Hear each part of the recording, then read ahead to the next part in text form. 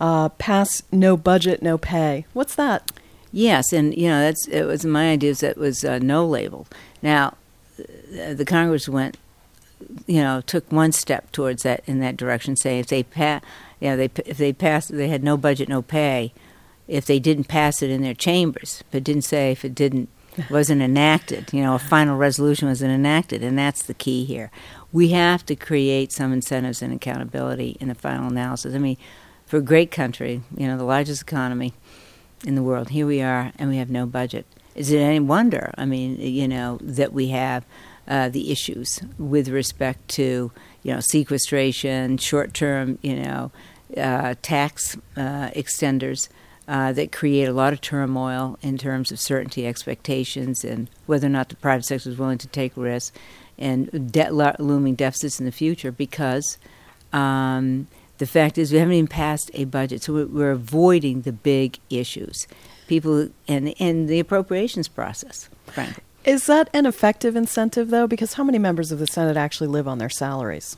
Well, a number do. I mean, I think it is. It should get their attention.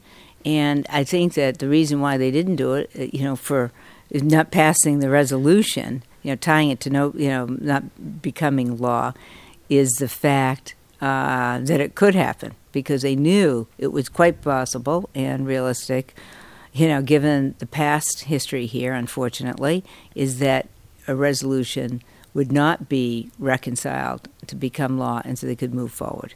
That's the travesty of it all. And frankly, we should go to biennial budgets. I've been a long-term advocate, in fact, back in the 80s. That's twice a year? Yeah, or no, every it's 2 years? Every 2 years. Okay. Oh, no, actually, what we do have twice a year is continuing resolutions. So we have semi-annual budgets. We're working semi-annual budgets. I don't know of entities that do that, but, the United States government does because the Congress, not willing, to reach an accord on a budget, not doing the hard work. That, again, gets back to making people accountable, and there's got to be ways to make them accountable.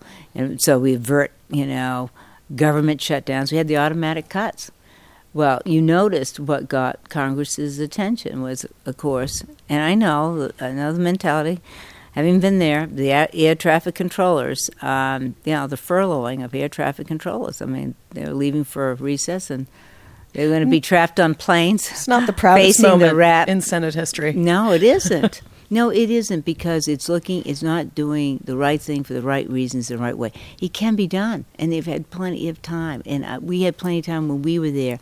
That was a source and an essence of my frustration because I could not go back and face my constituents time and again saying, what are you all doing down there? You're not doing anything in the face of these monumental issues.